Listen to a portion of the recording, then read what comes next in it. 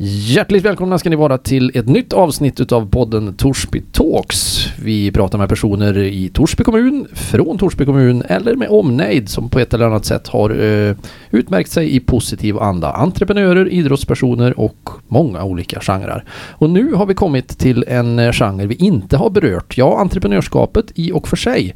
Men vi har inte berört själva företagandet så på det viset. Vi ska prata lite Vildmark och vem är bättre lämpad och förklara vad det är om inte mindre än IngMarie Junler. Välkommen till Torsby Talks. Tack så mycket. Hur är läget? Det är bara fint. Det är så? Yes. Ja, men vad gött.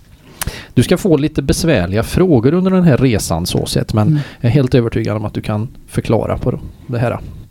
Du ska få börja med kanske den svåraste av dem alla. Vem är IngMarie? Och det har du inte sagt att du skulle fråga om. Nej. Då blir det ingen överraskning liksom. Nej, precis. Ja, alltså IngMarie, jag är ju då en inflyttad Torsbybo. Om man nu någonsin blir Torsbybo när man är inflyttad, jag vet inte. Det beror på hur på den här podden går, kan vi säga. Ja, just det. Det kanske dröjer några generationer. Mina barn har i alla fall lyckats att anamma Torsbymålet väldigt bra. Själv har jag lite svårt med det, i alla fall om jag ska försöka att imitera det. Det går inget vidare. Men jag kommer ju ursprungligen från Västergötland och jag tycker nog ändå att västgötar och värmlänningar har ganska mycket gemensamt. Det finns en liten avkopplad, eller vad ska man säga, ganska goda och glada människor både på södra sidan om Värnen och norra sidan om Värnen. Så jag hamnar ju här för faktiskt 30 år sedan. Okej. Jag har bott i Torsby 30 år. Ja. Och det var Vildmark i Värmland som fick mig och min man då att komma till Torsby en gång i tiden. Okej. Så att, och från, tänkte jag säga, vart började resan då? Började resan i Västgötland och jag är född i en kommun som heter Vårgårda kommun och jag är född ute på landet där i en liten stuga i skogens kant. Okay. Och sen så gick jag skola i den byn jag kom ifrån och sen så flyttade jag till Alingsås där man då gick gymnasium. Och det var ju liksom den lite större staden. Ja, okej. Okay. Då kom man ut i stora världen, kändes det. Då blev det på riktigt. Då blev det på riktigt. Ja. Och sen har jag bott i Göteborg också. Och Stockholm. Och så var vi ute och reste. Vi gjorde ett varv runt jorden innan vi landade i Torsby. Och när vi hade gjort det varvet runt jorden, alltså det var ju en fantastisk resa. Vi var ute ett år och reste. Jag och min man, numera man, han var inte man då. Men han var fortfarande en man. Men du förstår. Jag förstår vad du vill. Men efter det, då, när vi hade gjort det, då kändes det som att undrar var vi ska bo någonstans. Alltså det känns som man kunde bo var som helst. Men det kan man ju inte. Det kan man ju inte. Nej. Utan då hamnar vi i Torsby. Förnuftigt, tycker jag. Eller hur? Mycket. Alingsås, vad läste du då? På gymnasiet? Ja. Samhäll. Vad skulle du bli då, när du blev stor? Det har jag också funderat över. Ja. Egentligen så funderar jag fortfarande på vad jag ska bli när jag blir stor. För jag tänkte, jag har alltid varit liksom väldigt samhällsintresserad. Och då läser man ju en sån öppen linje heter det på min tid, inte program som det kanske heter idag. Men jag visste inte riktigt vad jag ville bli. Nej. Utan jag prövar mig fram och jag har bland annat läst en utbildning till fritidsledare. Okej. För jag tänkte att det är nog rätt kul och det som var kul med fritidsledarutbildningen, det var ju dels fantastiska, det var ju efter gymnasiet då. Fast det var några år efter gymnasiet. Men det som var roligt med en utbildning är ju att man träffar fantastiska människor. Och sen så var ju det roligt med friluftsliv. För att jag har tyckt att det har varit roligt med friluftsliv ganska länge i mitt liv. Och det var en av inriktningarna på den utbildningen. När jag läste till fritidsledare så var inriktning friluftsliv. Så vi var ute och fjällvandra och vi fick paddla och vi fick göra massa olika saker. Så det var väldigt kul att vara i ett sammanhang där det var flera andra som gjorde och tyckte om samma sak. Men sen så tänkte jag, och så jobbade jag som fritidsledare i Göteborg ett tag. Och sen så tänkte jag att jag måste bli något någon gång också. Det kan vara bra. Ja, och i alla fall så hamnade vi i Torsby och och på det här fantastiska stället som heter då Vildmark i Värmland. Det var det som gjorde att vi hamnade här. Och även under den tiden har jag haft liksom brottas med att jag måste ju bli någonting någon gång. Men sen har jag då, jag vet inte om det är att bli någonting, men jag har faktiskt läst även ekonomi under tiden som jag har jobbat på Vildmark i Värmland och varit barnledig och lite så. Och under tiden har jag plockat ihop ett antal poäng så att jag har fått en kandidatexamen i ekonomi. Så där ja. Så du blev ekonom när du blev klar? Ja, visst är det konstigt. Jag tycker inte det känns riktigt som jag, men det är ju friluftsliv och ekonomi. Det är inte så dumt. Nej, och det hänger väl med i allt man gör, tänkte jag säga. Kan det väl vara en väldig fördel att vara utbildad ekonom? Ja, det låter ju bra. Ja. Jag brukar säga att det är liksom som, alltså att driva företag, vad bra att du liksom har läst, det måste vara jättebra när ni driver företag. Men jag kan ju säga så här att vara utbildad i ekonomi, det är lite grann som att lära sig att meka en motor. Det är inte säkert att du blir en bra förare för det. Väldigt bra liknelse. Ja. Det är sant. Ja. Så är det ju. Så att driva företag, det är ju mer att köra. Och inte hålla på med motorn. Men det kan ju vara lite bra ibland att kunna några saker i motorn. Om du förstår liknelsen. Men det är inte avgörande för att man ska kunna driva ett företag. Nej. Om jag tolkar det rätt så står det inte det på ditt visitkort, kandidatexamen, ekonom. Nej. Jag förstår. Du, om vi då ska försöka hitta lite årtal här. När den här jorden runt-resan landade och du insåg att det är ju i Torsby jag ska bo. Vad har klockan slagit då i årtal? Vi kom alltså till Torsby 1990. Okej. Och då hade vi landat från resan och bott i Göteborg ett år. Så vi var ute och landade i Sverige igen 88. Och så var det ett år i Göteborg och sen så kom vi till Torsby 90. Yes. Och det var på grund av eller tack vare Vildmark som du kom till Torsby, sa du då? Eller? Ja.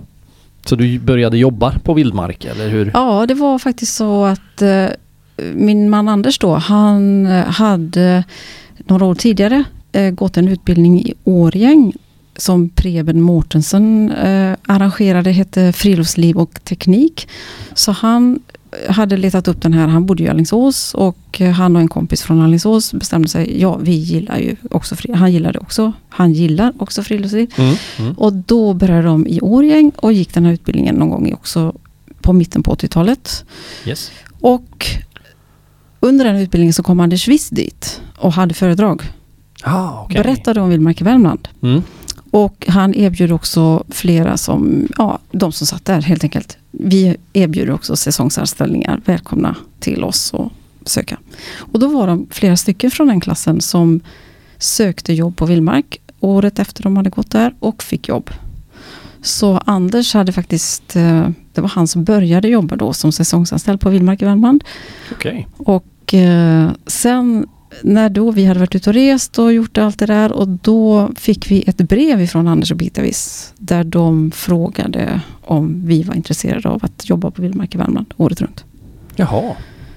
Och headhuntad då till Torsby? Lite får man ju säga. Ja. Och vi måste, alltså Anders han var ju positiv till detta, och jag hade ju också varit uppe och hälsat på i och för sig när han hade varit här och jobbat. Och jag tyckte ju att det här med timmerflotte var ju superfränt, och vi hade varit ute och åkt timmerflotte och det var vi gillade det jättemycket. Samtidigt så jobbade jag på en resebyrå i Göteborg, så jag tyckte att jag hade ett superkul jobb i Göteborg. Så jag tyckte det var, men ska vi verkligen flytta till Värmland då? Ja, men det här är ju en möjlighet. Ja, ni vet, man håller på så fram och tillbaka. Ja, men vi kan väl testa. Man kan ju väl bo i Torsby precis som vi på var som helst i världen. Så vi åkte upp och träffade Anders och Birgitta Wiss. Och jag kommer ihåg, vi körde fel i Fagersta. Vi hamnade i Arvika. Alltså, vi hade nästan, dumt. Men till slut kom vi till Torsby. Och vi pratade med Anders och Birgitta Wiss. Och de var ju väldigt trevliga. Och de berättade mycket om Vildmark och hur de tänkte och vad de ville med företaget och varför och anledningen till att de ville att vi skulle börja jobba, det var att Birgitta Wiss hade skadat sin rygg, så hon orkade inte jobba lika mycket, eller hon orkade egentligen inte jobba alls, och de behövde då några till då. Och då tyckte vi att det här lät ju jättespännande. Tänk att få jobba med någonting som man själv tycker är roligt. Ja, spot on heter det tänkte jag säga. Ja. Eller hur? Ja, verkligen. Ja. Wow. Mm. Och ja, det här är alltså 90 då, säger vi där. Så Ja. då kommer ni till byn. Ja. Härligt. Mm. Och sen jobbar ni där ett antal år och nu ska vi bara ta ett sånt här springsnurra som det heter, för att du är ju här av egenskap för att du är en extremt duktig entreprenör också. Inte bara ekonom och friluftsledare och livsnjutare. Utan du är också en duktig entreprenör på alla sätt och vis. Och vi är ju nu jättenyfikna för att du jobbade där ett antal år och någonstans på vägen där så tändes också en liten fackla i entreprenörsdelen. Och om jag har läst på rätt nu så är det någonstans 2006-2007? Ja, både och. Både och? Ja. Alltså det är ju alltid sådär kluven inför det här ordet då, för jag känner mig egentligen inte riktigt som en entreprenör. Nu säger du det, okej. Jag säger inte emot, men jag är en sån här människa som gillar att fixa och få saker att funka och det finns många ord för det. Ja. Projektledare och företagare. Så. Men okej. Så jag hade egentligen ingen tanke på att, eller varken jag eller Anders hade någon tanke på att vi skulle vilja driva Vildmark i Värmland. Vi tyckte att det var ett kul jobb och vi kunde göra det vi var, att få jobba med det man gillar då. Men Anders, det hände ju massa saker på 90-talet där, det kanske du vet inte om du kommer ihåg, men Vildmark i Värmland hade ju ganska tuffa år ibland med översvämning och andra saker. Men just det, vilket år var det när Klarälven fullständigt 95 fullständigt bräserade på riktigt. Precis. Ja. Och så vi har ju varit med liksom i med- och motgång kändes det under 90-talet där. Och vi fick 3 barn och vi hade små barn då och Anders ville antagligen innan vi förstod det riktigt att vi kanske skulle kunna ta över den här skutan. Vi var väl inte riktigt lika övertygade om det till att börja med. Men som du säger, någonstans så är det någonting som är liksom, ja men det skulle ju, alltså tänk det låter ju rätt så spännande egentligen. Vi visste ju ganska mycket vad det innebar, tyckte vi. Samtidigt som vi hade ju inte haft det här yttersta ansvaret och hela ekonomin hade vi inte haft hand om och allting sånt. Nej, just det. Så det är någonstans så killar det ändå. Ja. Som du märkte. Ja. Kommer du ihåg när ni tog ändå då beslutet och när ni kom på något vis överens? För jag vet, 2007 startade företaget i din regi. Nej. 2000. Okej. Vi firar 20 år i år. Och grejen var så att när vi tog över det 2000, då var det så att vi skrev ett avtal med de tidigare ägarna. Ja. Och vi arrenderade verksamheten. Det är ungefär som ett hotell. En äger hotellet och en äger rörelsen. Ja, jag förstår. Okay. Så vi bildade vårt eget aktiebolag och så skrev vi avtal då med att få driva Vildmark i Värmland. Ta hand om namnet och campingen och timmerstockarna. Då förstår jag. Ja. Ja, men då är jag men med. Sen var det så att 2005 tror jag. Ja, nu går åren fort. Så köpte vi det. Ja, men det är nog kanske där jag har i noteringarna. Jag har tittat runt lite grann. Ja, men det var 2000 alltså. Så det är 20 år i år. Och vet ju också, vi kommer till lite längre sen, men det är någonting som är 40 år också. Ja, precis. Men 2000 där så bestämmer ni bestämde lite grann innan att nu kör vi på det här. Och då kommer frågan, men varför Vildmark då? Ja, alltså... Eller varför inte Vildmark? Ja, du får välja vilken du vill precisera. Som jag har kanske sagt så var ju vi väldigt intresserade. Alltså att få möjligheten att ge människor möjligheten att komma ut i naturen. Det kändes som absolut en avgörande faktorn varför vi ville driva Vildmark i Värmland. För att vi själva har gjort massa positiva upplevelser i naturen.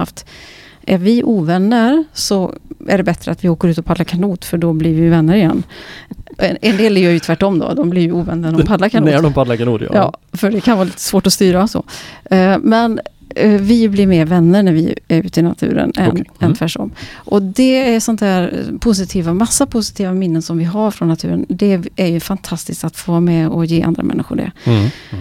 Sen är det ju så att när man ska göra det, har vi ju också insett, alltså när man har hållit på här så länge, så är det ju så att det man själv tycker är roligt att få vara ute i naturen, det har blivit mindre utav det. Eftersom man liksom organiserar då massa saker så att andra ska få vara ute i naturen. Men varför Vildmark? Jag tror att vi kände sådär att blev en brytpunkt där. Vi hade 3 barn, yngsta dottern var 2 år och antingen flyttar vi nu och så gör vi något helt annat. Eller också det som kan få oss att stanna kvar här är ju att driva det här företaget för att vi tyckte att det kändes så spännande och kul att få göra det. Och då hamnar vi i det. Varför Vildmark? Jo, för att det stämde så bra överens med vad vi också ville fortsätta att förmedla. Vad gött. Ja, gött. Ja, precis. Ja. De flesta, ska jag säga, vet säkert vad Vildmark i Värmland är eller förknippas med. Så. Men om du skulle få beskriva utifrån ditt perspektiv, vad är Vildmark i Värmland? Det är ju en jättesvår fråga ibland, men det är ju, alltså det finns ju ett sånt där svar som jag svarar då. Då svarar jag, vi levererar oförglömliga upplevelser. Vildmark i Värmland levererar oförglömliga upplevelser i naturen. Men sen kan man ju dela upp det där liksom. Jaha, vad betyder det då? Vem är det som levererar vad och vem ska göra vad? Men hemligheten med Vildmark lite grann, det är att låta människor göra sina egna upplevelser. Att bara tillhandahålla alltså bästa möjliga förutsättningar för att du ska faktiskt komma ut då. Att vi har utrustning, vi har pryttlar, vi har kanoter till exempel och vi har stockar som gör att du kan bygga din egen flotte utav bara stockar och rep. Och varje gång jag säger det så tycker jag att det är lika häftigt. Jag har gjort det massa gånger och det är så häftigt att se hur människor från ingenting, de har aldrig haft en erfarenhet av det innan. De tycker att de har tummen mitt i näven och ändå så lyckas de. Jag hade några gäster i somras. De sa, alltså det där att åka, det var ju inget, men att bygga, det var ju det roliga. Det var grejen där. Alltså grejen var liksom, alltså det här att få någonstans att göra, alltså att konstruera någonting och att tänka och bygga sin egen båt. Alltså alla drömmer ju lite om, ja men gud, tänk om man får bygga sin egen båt. Är inte det härligt? Så det där att Vildmark i Värmland låter människor bli lite barn igen. Alltså du får vara lite med och konstruera, du får vara med och det är inte helt tillrättalagt. Det är inte så att nu ska du gå upp där och så ser du hackspetten där eller där ser du den där lilla och nu ser du det där. Utan här, du får vara okej, du kan inte gå fel. Du kan inte åka fel. Men det kan bli ganska utmanande på vägen. Eller också kan det bli det bästa du har gjort. Det är en härlig beskrivning ändå, känner jag. Ja, och jag vet inte om... Men det kan ju vara någon som tycker att det är härligt. Ja, men det tror jag. Skulle bli förvånad om man inte tyckte det. För man förknippar ju det mycket med alltså flottbygge.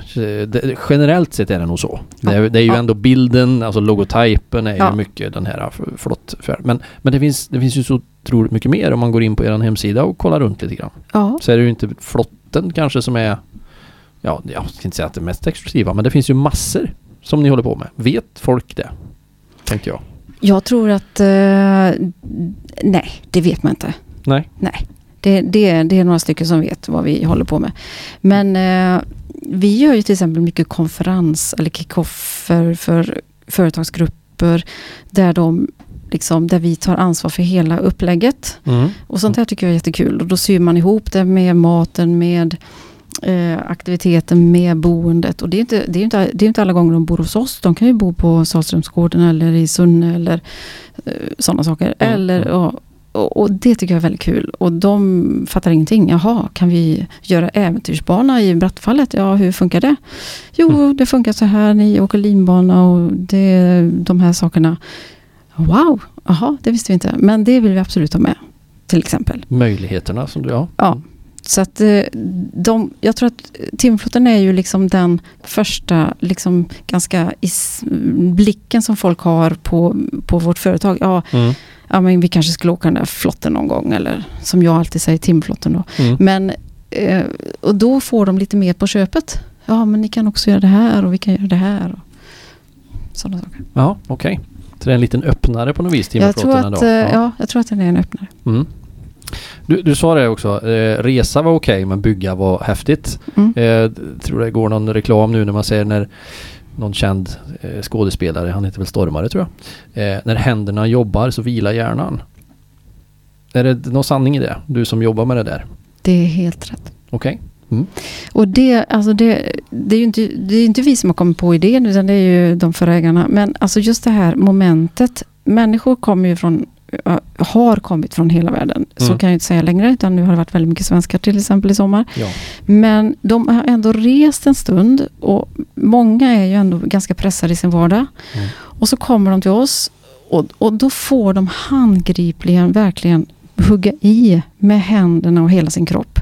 Och på något sätt är det som att liksom, det här stressen som man har byggt upp under flera veckor inför semestern, och hela familjen ska vara glada och har vi med allt och sådär.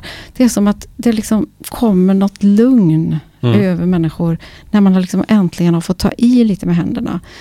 För jag skulle tro att om de bara skulle gå ombord och sätta sig där, de skulle bli superstressade.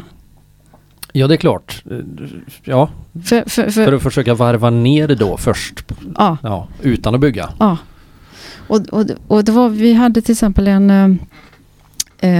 en sån byrå, eller det spelar ingen roll. Men de var i alla fall ute och så skulle de fota, och det var när vi var ganska nya. Alltså vi hade ju behov av massa bilder och nytt material och sådana saker. Och sen i alla fall så har vi jobbat med den byrån i massa år. De hjälper oss med vår webbsida och sådana saker. Men då var det en kille som efter 10 eller 15 år så slutade han på det här företaget. Så hade de en liten avskedsfest, och så frågade de, det här berättar de för mig sen efteråt då. Vad kommer du ihåg från tiden här nu mest på vårt företag? Ja, alltså det var ju den där timmerflottfärden vi gjorde i början. Coolt. Och det är någonstans att när människor, tror jag, får vara med och skapa, alltså bygga det som sitter i händerna, det på något sätt kommer in i ryggraden, det gör ont i musklerna, det sätter sig i minnet på något sätt. Är det ens ett alternativ att kliva på en färdig flotte? Nej, jag tänkte säga det. Så ska det vara. Världsberömt är det ju, vill jag påstå. Ja. Men vad anser ni själv är ert upptagningsområde när det gäller då turism? Eller om vi får kalla det även närområde turism. För jag kallar det för en turistattraktion. Ja, det är kanske orättvist. Men nej. Ja, så är det. Ja. Besöksnäring kallar man det. Men en turist, alltså absolut. Nej, men alltså normalt Tyskland är absolut det viktigaste landet. Har varit det viktigaste landet. Där får vi ungefär 25% gäster ifrån. Okej. Sen brukar det vara en ganska jämn mellan Nederländerna, England och Danmark. Alltså Danmark är lite större än de andra. Tyskland, Danmark är väl de två största. Okej. Och så kommer lite Belgien och Schweiz. Så att världsberömda kanske vi inte riktigt är, men i alla fall Europa, alltså norra Europa är fortfarande vårt viktigaste. Men det var fantastiskt i somras att se att vi fick ju avbokningar, men vi fick ändå väldigt många svenskar. Det var väldigt roligt. Ja. Det leder mig också lite grann till det här med förväntningar. Om vi nu tar nordeuropeer i det här som vi pratar. Och sen versus Sverige då. Jag skulle kunna tro att det kanske är lite skilda förväntningar när man kommer till er. Vad man tror att man ska uppleva eller vad man får uppleva. Eller har jag fel? Det där är jättesvårt. För en utav att få... alltså vi mäter ju till exempel vad tycker folk om vad de har gjort hos oss, enkäter och så. Och då vill man ju på något sätt hamna så nära den förväntade upplevelsen som vad den verkligen blev då. Man kan säga att de flesta förväntar sig ännu mera avkoppling och lugn och ro. För att våra bilder visar oftast liksom det ser ut som det är helt stilla, en timmerflotte, folk sitter och solar sig eller läser en bok, ser det ut som. Och sen när de kommer till oss så är det så mycket tuffare än vad de har förväntat sig. Så våran utmaning är att försöka få fram det budskapet på ett positivt sätt. För vi vet ju att även om det är tufft så kommer de att gilla det, de flesta i alla fall. Men ibland kanske det svåra är att få att vi kanske ibland får de som verkligen, du vet, egentligen skulle ligga på beachen. Ja, okej. Och inte göra det som de gör hos oss då. Nej. Kliva ombord när det är klart. Ja, och jag tänkte så här att svenskar, och undrar hur det kommer att bli, kommer de att vara mer liksom, de kanske är mer kräsna än våra utländska gäster är. För att de utländska gäster som kommer till oss, de kanske ändå är inställda på nu är det natur och regnet kommer att komma och vi är förberedda och sådär. Men vi hade, alltså jag måste säga att jag fick en helt annan bild av alltså hur svenskar jättetrevliga, hög i utan och knota och nej, det var väldigt mer positivt än vad jag hade trott. Ja, okej. Ja, nej, men alltså, man har en liten bild om att alltså, utlandsturister, om man nu säger så, är mer på något vis öppna. Sverige kan vara lite kräsna på något sätt, för naturen har vi. Det är Exakt. lite självklart för oss. Ja. Storstad Amsterdam eller tätort i Tyskland är inte riktigt samma sak. Nej. Men så var det inte alltså. Inte vad vi tyckte i somras i alla fall. Nej, men det är väl skönt. Har du haft någon som har stampat foten i backen och sa att nej, jag går därifrån, jag ska inte bära någon mer stock? Det har du. Okej. Vad säger man till en sån? Ja, alltså vi hade ett par ifrån Indien för några år sedan. Och de alltså de skulle åka en längre timmerflottfärd och de skulle alltså bygga den här.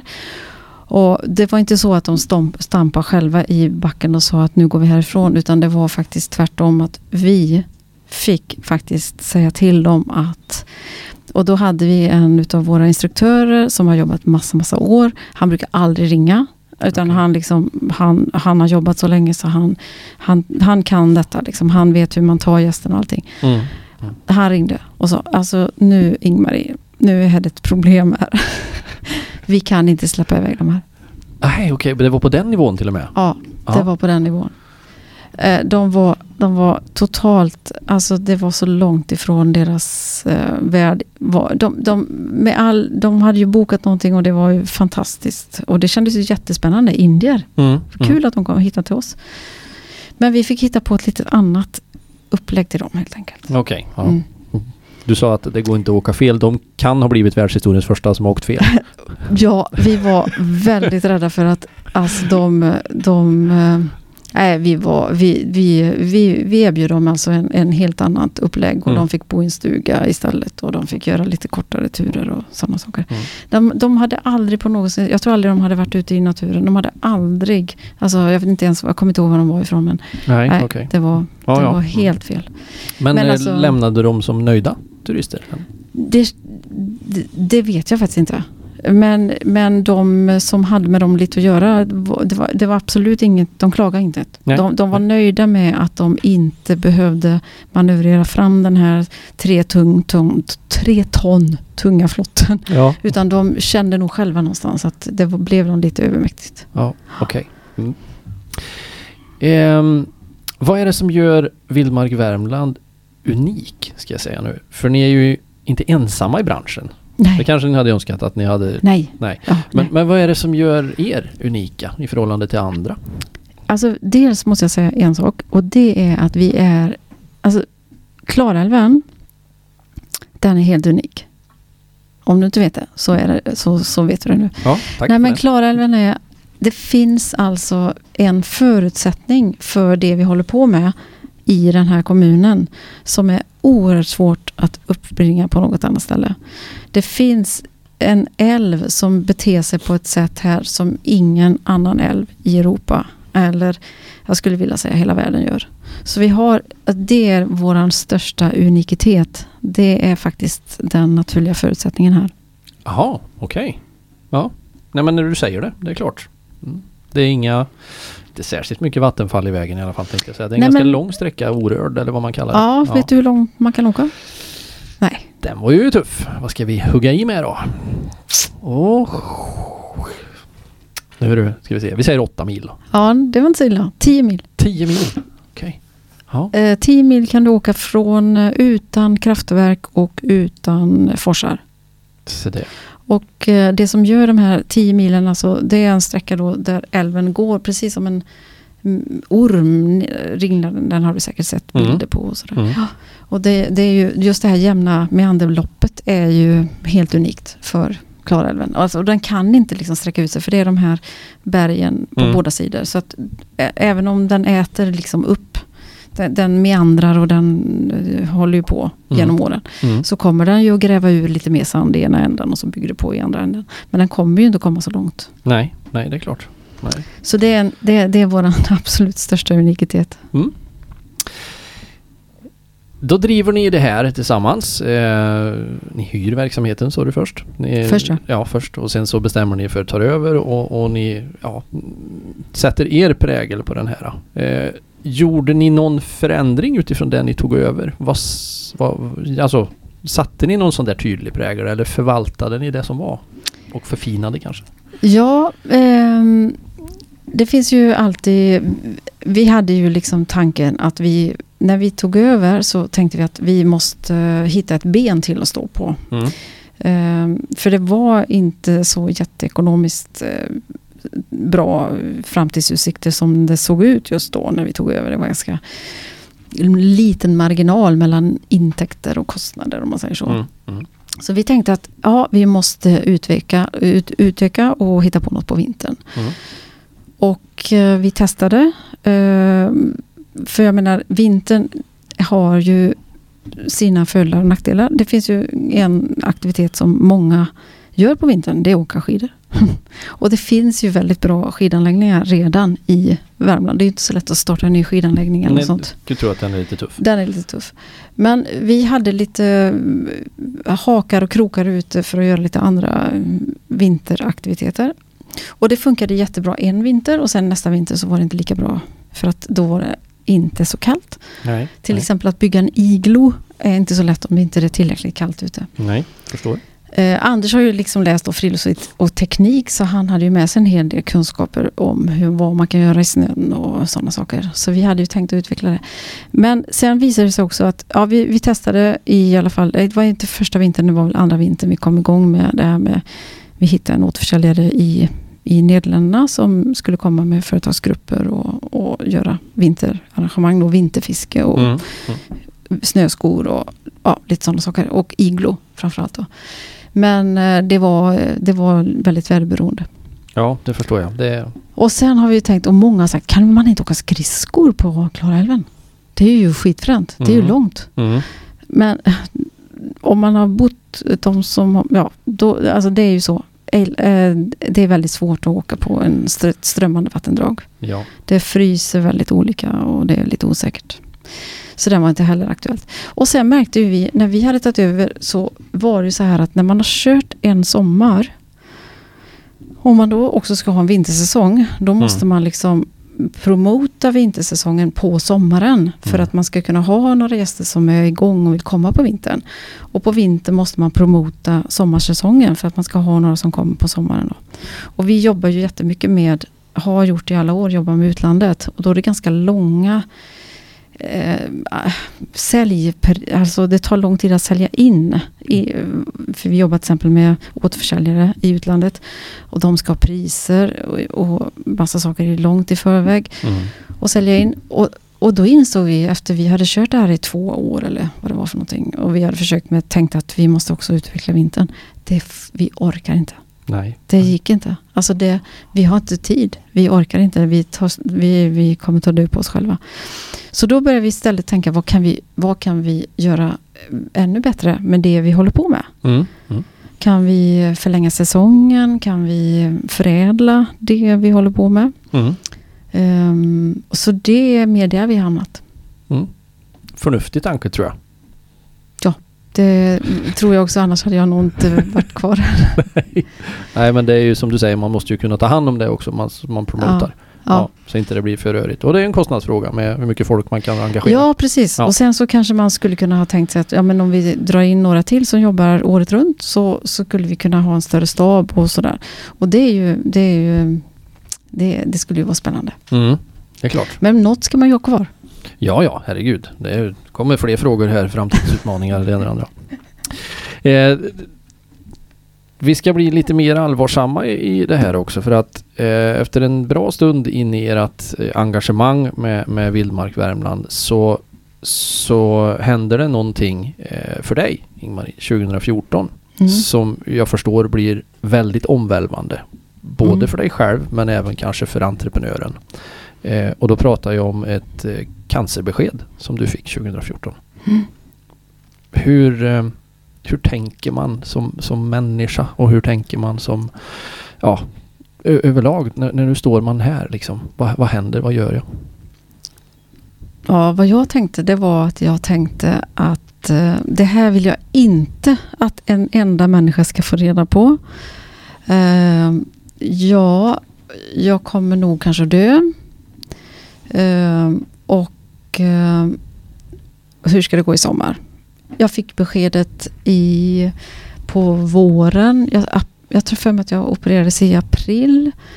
Så att det var ju precis inför en säsong som detta liksom uppdagades då. Och då är man ju liksom, egentligen är man så taggad och man är så inne i, och man har anställt personer som ska vara med och möjliggöra hela sommaren och sådär. Så det kändes så ofantligt jobbigt och konstigt. Och jag var superrädd. Och jag tyckte det var jätteläskigt att gå ut på Torsby, för att till att börja med då så var det ju, ser ingen människa att någonting är konstigt hos en själv då liksom. Men sen så fick jag ju strålning och cellgifter. Och då började jag tappa håret. Och det syns ju. Det är svårt att inte se det. Naturligtvis. Särskilt för kvinnor. Ja, vill säga. Ja. Precis. Men det var... Från den dagen sen när jag bara bestämde mig för att nu måste jag prata om det här. Och det gjorde jag någon gång där i början på sommaren. Det är klart att de närmsta visste givetvis om det och allting så. Men när jag kunde släppa det här, att det här är ju, dels så insåg man att jag är inte ensam om att drabbas av cancer. Det är ganska många som har gjort det. Och sen är det ju så att när du väl har fått det beskedet så är det så alltså du bär med dig det hela tiden. Du har det inom dig. Du vet att jag har bevisligen cancer. Det finns många andra som också bevisligen har. Sen finns det en hel andra många människor som kanske bär på cancer som de fortfarande inte vet om. Alltså hur ska vi hantera det?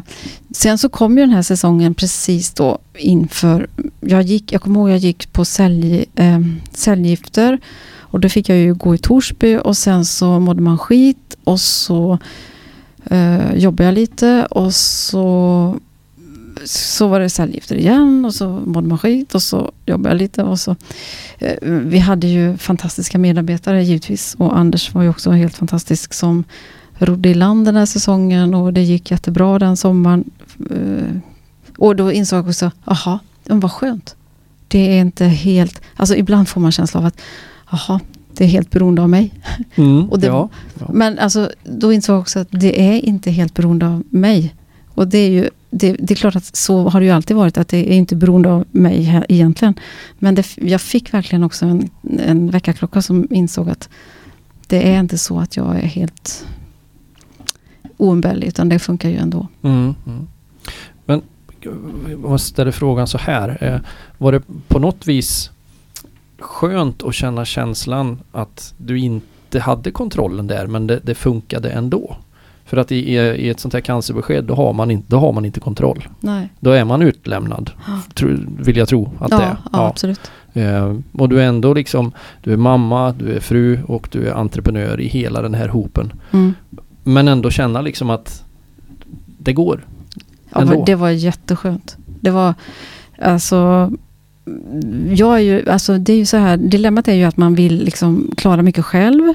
Man vill inte besvära andra och man vill liksom det här ska vi klara.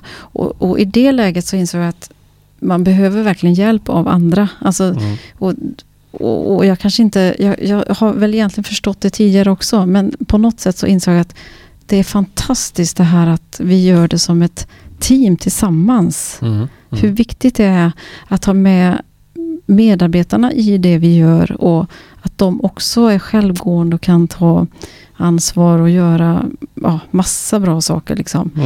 Så jag tror nog att jag tyckte att det var väldigt skönt att inte vara den som var helt avgörande för verksamheten.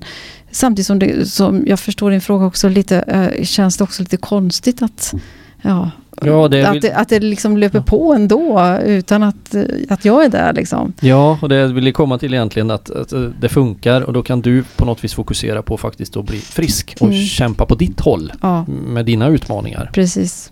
Och jag tänkte ju att jag skulle liksom vara snabbare tillbaka.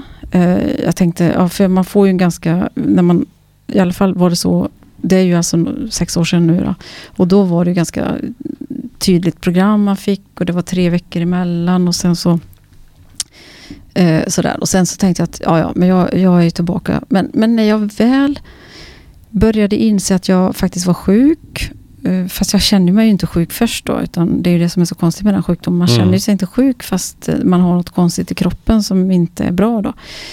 Då insåg jag att men det här vill jag måste ge mig lite mer tid. Och faktiskt jag har varit ute och gått jättemycket till exempel. Och det har varit en väldig hjälp för mig. Jag har lagt om min kost lite. Det har varit väldigt hjälp för mig.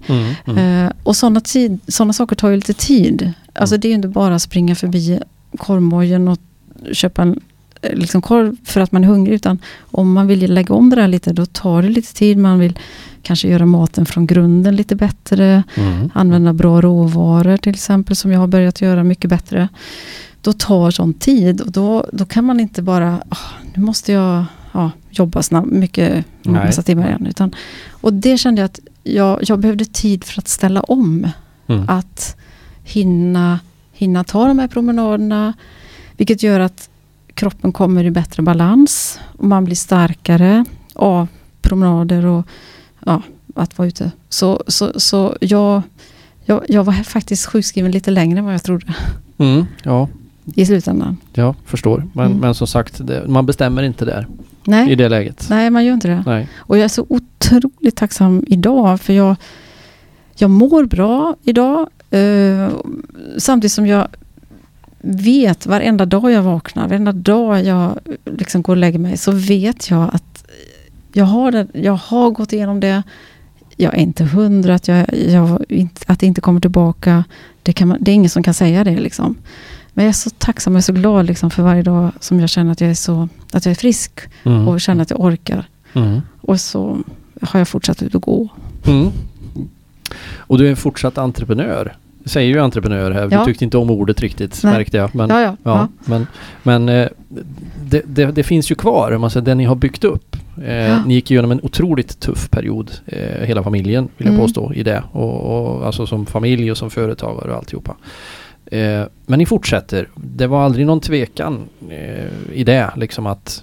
Nej, det var faktiskt ingen... livsavgörande korsning eller något. Ja, alltså både och. För visst har vi diskuterat väldigt mycket mer kring, alltså vad händer om en utav oss inte skulle orka, inte skulle kunna.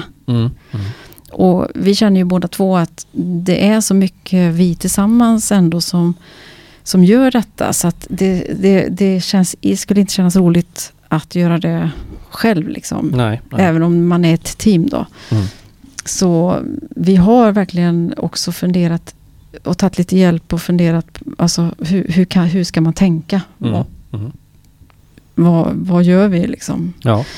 Men det har inte känts som det varit riktigt klart liksom, att nej, nu är det färdigt utan nu gör vi någonting annat, utan det har ändå känts som att vi har idéer kvar som vi vill liksom fortsätta och göra det bättre och fortsätta med i det Vildmark i Värmland som vi har idag, så att det har varit en glädje i att fortsätta kunna, och det är ju så, när man blir sjuk då finns ju ingenting som man längtar efter så mycket som att bli frisk och bara göra det här vanliga. Och man längtar inte efter vare sig någonting speciellt. Man vill bara tillbaka och göra det vanliga. Jag förstår det. Vardagen på något sätt. Ja, den där vardagen är så viktig, så att jag har nästan kanske lite mer uppskattat det vi gör på Vildmark i Värmland ännu bättre efter det där än vad jag gjorde innan. Ja, tuff resa måste jag säga. Det är alltså oerhört starkt, får jag lov att säga. Och jag vet att många tycker också det. Många tycker nog kanske att du borde varit sjukskriven lite längre också. Men det kanske fanns en styrka i att känna den där kärnan, att det var kvar. Du säger vardagen också. Ja, alltså vi mår... Jag tror att man mår ju bra av att finnas i ett sammanhang och känna att man kan vara med och... påverka eller vad man nu gör, det vet jag inte. Men man är i alla fall med och driver någonting, och det känns väldigt mitt i allt elände som det kan vara då, att vara sjuk och det där, och så är det så fantastiskt att man är frisk igen och att det funkar. Och som du sa inledningsvis också, så är det 20 år sedan i år då, som ni tog över verksamheten. Det är 40 år sedan Vildmark Värmland startade. Mitt i allt i det här som då också blev väldigt turbulent. Nu har ni gått igenom en tragisk sjukdom som ni övervinner, vill jag säga. Så kommer ni då in i 40-årsjubileumet 2020, och så drabbas då världen utav covid-19-pandemin. Ni står inför en situation där mycket av era inkomster kommer från utlandet, och sen är det tvärnit vid gränsen. Hur tänker man där som entreprenör när det här beskedet kommer någonstans i mars, är det väl, va? När ni återigen då är inför en säsong och ska ladda för det här, som du säger då, taggat, nu kör vi. Och så är det lockdown world. Alltså, nummer 1 var väl att vi tänkte att alltså det man märkt, vi var faktiskt på semester precis den veckan när det vände, för fram till det var några dagar in i mars så var det fortfarande högtryck alltså. Och jag vet, vi skrev offerter och det var jätteintresse både från företag, och det bokades på som attan, alltså det var så väldigt, väldigt bra bokningsläge. Och så var vi på semester en vecka, och så kom vi tillbaka, så var det helt tyst. Det var ingenting. Alltså inga mejl, ingenting. Märklig känsla. Okej, det är på allvar. Det är verkligen på allvar. Ja. Och börjar vi då, vad kommer detta att sluta liksom? Ja. Men till så tänker man ändå, men till sommaren, detta var ju mars. Alltså det kändes som det var en evighet fram till sommaren. Då måste det väl ändå ha ändrat sig. Så samtidigt så vi har varit med om liksom alltså nu var inte vi ansvariga när det var den jättestora översvämningen, men jag ska också tillägga till exempel våren 2014 när jag mådde så dåligt, då hade vi då var det en översvämning i Klarälven som var så hög, så hög har Klarälven inte varit på massa år sedan 1995. Okej, det var 14 också, alltså var ett sånt år. Alltså 2014 var en jättevårflod. Ja. Så vi hade ju sandsäckar på campingen, och vi skottade sand, och vi byggde vall, och jag kommer ihåg, jag hade varit liksom inne på någon kontroll, och så fick jag åka till campingen och hålla på där och skotta och hålla på. Alltså det var en jättekonstig sommar för det, och sen hade vi ju även 2018 inför när det var så 2018 var en väldigt extremt varm. varmt. Ja, det var extremt varmt. Ja, då var det också en vårflod, ganska rejäl vårflod på våren. Som övergick då i inget vatten alls. Just så vad jag vill säga det är att vi har liksom, lite grann har vi kanske lärt oss att det är, vi lever med en väldigt omväxlande eller oförutsägbar natur. Sen kom den här pandemin som du säger, men den var ju så oförutsägbar på ett annat sätt. För att under den här, när vi haft högt vatten eller lågt vatten, så har vi hela tiden ändå haft gäster som har velat komma. Men vi har liksom försökt att, vi måste ha hittat någon balans mellan hur löser vi den här nu, när vi har de här förutsättningarna med vatten och så. Den här andra delen, den kunde vi inte alls påverka. Ingenting. Nej. Ingenting. Men vi var inte ensamma. Så att man kollar ju runt lite i branschen. Hur ligger landet och vad gör ni andra? Så vi tänkte väl ganska fort att vi får dra i bromsen på. Vi brukar anställa ett antal medarbetare för säsongen. Vi drog i bromsen på det så vi inte skulle anställa fler än vad vi redan hade gjort. Och sen så när vi kom fram i maj, alltså april var ju helt dött också. Det hände ingenting. Jag förstår. Och sen fram i maj, då började de här företagen som hade bokat sin resa i maj, i slutet på maj, då avbokade de. De avbokade. Och sen började den stora avbokningsprocessen. Och då trodde jag fortfarande att de här från Europa skulle komma. Men då fick vi ju lite badwill här i Sverige. Vi var ju lite farliga. Just det. För alla som då skulle resa till Sverige så fick de ju karantänstvång. Om de kom från Danmark eller Tyskland. Och, som jag sa förut, det var ju våra viktigaste länder. Nederländerna hade också karantänstvång. Så när ju närmare sommar vi kom så blev det bara avbokning. Ja. Men vi tänkte att vi löser det. Och sen så var det så bra. Vi skyndade oss att söka en sån här omställningscheck från region Värmland. För att försöka få en liten andel av de svenska resenärerna och hitta till oss. Och det var ju ingen tvekan om att Sverige-resenärerna ville stanna i Sverige. Men vi är ju inte ensamma om att vilja nå den svenska marknaden. Så att det var ju mer det här att hur kommer vi ut och talar om att vi finns och så. Som var den stora utmaningen. Och sen har vi bara jobbat på att hålla igen kostnader. Det förstår jag. Och det är snabbt jobbat ändå, får man tycka då. Ja, men alltså det var ju likadant för alla. Ja. Alltså det var ju ingen visste ju, hur gör man? Nej. Och knappt än, tänkte jag säga. För min nästa fråga är, nu går vi ju in emot hösten och är en lågsäsong, tänkte jag säga. Nu ska ni promota nästa år. Hur tänker ni framåt här nu då? Hur ställer ni om eller vad gör ni? Ja, jag tror att det kommer att dröja flera år innan vi kan vara tillbaka. I alla fall om vi ser till det antalet gäster som vi hade i 2019. Det kommer att dröja några år. Så jag tror att svenska marknaden är absolut den viktigaste även 2021.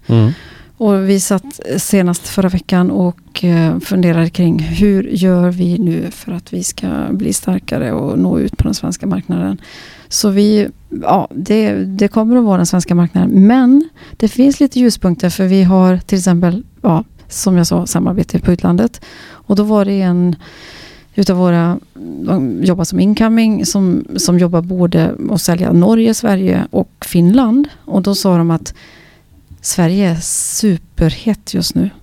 Okej. För att Norge och Finland och Danmark också, de håller på att öppna och stänga länderna. Så det är jättesvårt att planera någonting. Och Sverige har ju visat under hela den här pandemin hittills, vi har inte stängt några gränser. Nej. Så att ur den aspekten då så finns det intresse kvar att komma till oss då. Men jag tror inte att det kommer inte vara lika många som vill. Alltså sen att du får resa är ju en sak, men du vill kanske inte resa. Nej, det är precis, det är en annan sak också. Man pratar ju på det liksom att flygresenärer och allting, vad händer? Blir det en fullständig omställning nu eller det kan man bara spekulera i. Vad ser ni då för alltså utmaningar om man tittar på lång sikt då, med er, om ni ska attrahera den svenska marknaden mer än den utländska? Behöver ni tänka om, förnya?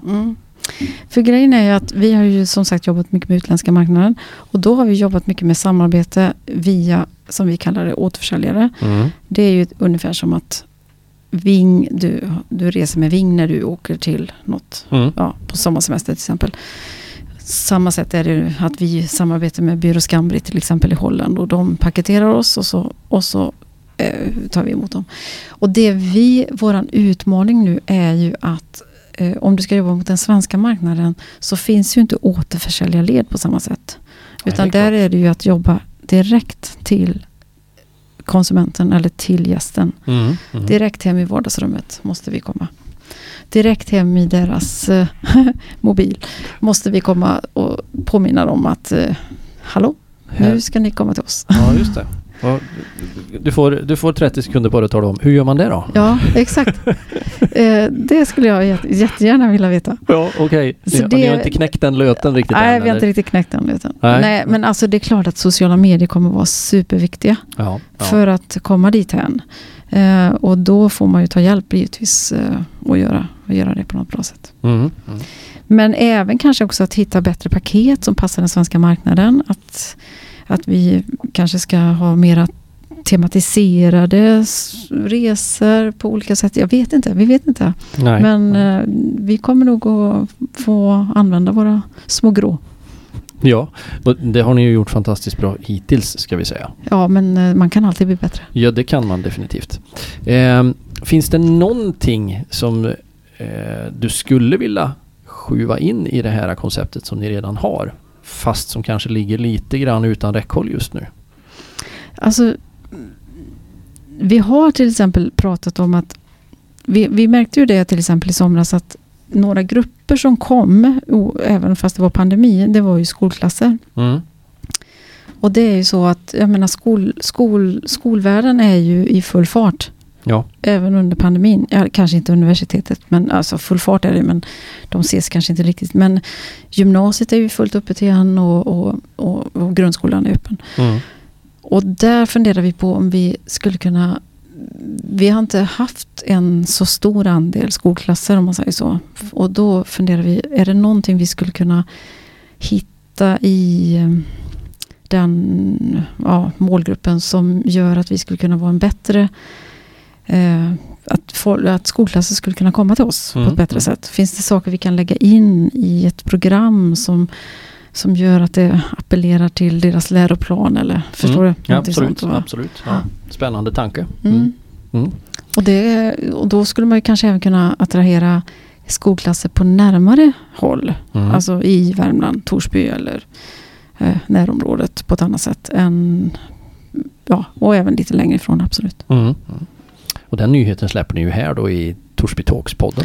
Ja, exakt. Naturligtvis är det så. Det är ju här det händer. Det är här det händer, ja. Ja, väldigt, väldigt spännande. Det är ju bara att önska er lycka till med det, för det är ju som sagt ingen som sitter på facit nu vad som kommer att hända nästa år. Om du skulle få spå i den där kulan som en liten avslutning här, hur kommer 21 att se ut i frilufts- och turistvärlden i Sverige? Det är ju många som säger till oss att men nu måste väl ni haft en jättebra sommar med tanke på att vi är utomhus och att det är friluftsliv och så. Och det har ju visat sig att det som hände i somras var att väldigt, väldigt många människor kom ut i naturen som inte brukar vara ute i naturen. Och det är ju jättepositivt. Och där... De behöver ju givetvis inte komma till oss, och alla kommer ju inte komma till oss, men jag tror att trenden med att konsumera, att vara utomhus kommer att vara kvar med tanke på smittorisk och sådana saker. För utomhus är en väldigt bra miljövoj, har det ju visat sig. Distans och allting. Men jag tror att det kommer... Jag trodde ju att corona skulle vara över i somras redan. Så jag får ju verkligen backa själv här lite grann. Så jag tror att tyvärr tror jag att det kommer inte att vara så stor skillnad på 2021 mot 2020.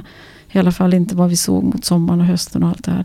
Det kommer att pendla upp och ner mellan, nu stiger smittoavtalet och nu...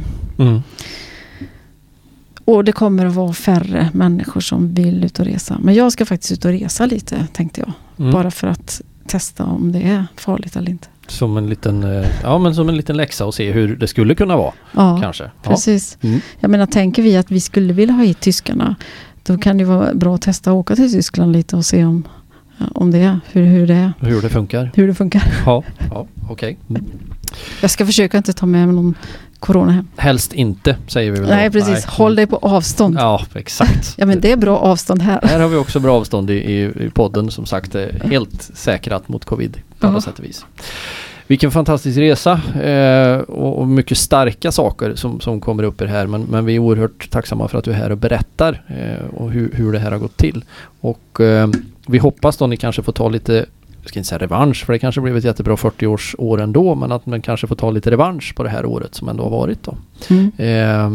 Kommande år, eller när ni firar 50, tänker jag också. Ja, du tänker så. Det är ju inte långt bort, herregud. Nej, nu har vi gått in i 41. Ja, herregud, så är det. Ja. Men vi ska faktiskt, vi hoppas ju då att vi som många andra då, det här året har skjutit fram allting. Så har ju vi också tänkt att skjuta fram till nästa år, vårt 40-årsjubileum. Ja, men det är helt okej. Man måste ju liksom ändå fira det som man kan fira. Självklart. Förhoppningsvis. Självklart. Och vi kommer vara utomhus. Ja, naturligtvis. Har ni inte kollat Vildmark Värmland, hemsidan, Instagram, Facebook, så ska ni absolut göra det. Det är en fantastisk organisation. Det är fantastiska entreprenörer som är där, som driver det från hjärtat, och en utav dem är IngMarie Junler som är här idag, och jag tackar dig otroligt mycket för att vi fick låna din tid i podden Torsby Talks och höra din resa och dina upplevelser. Så stort tack att du har varit här. Tack att jag fick komma.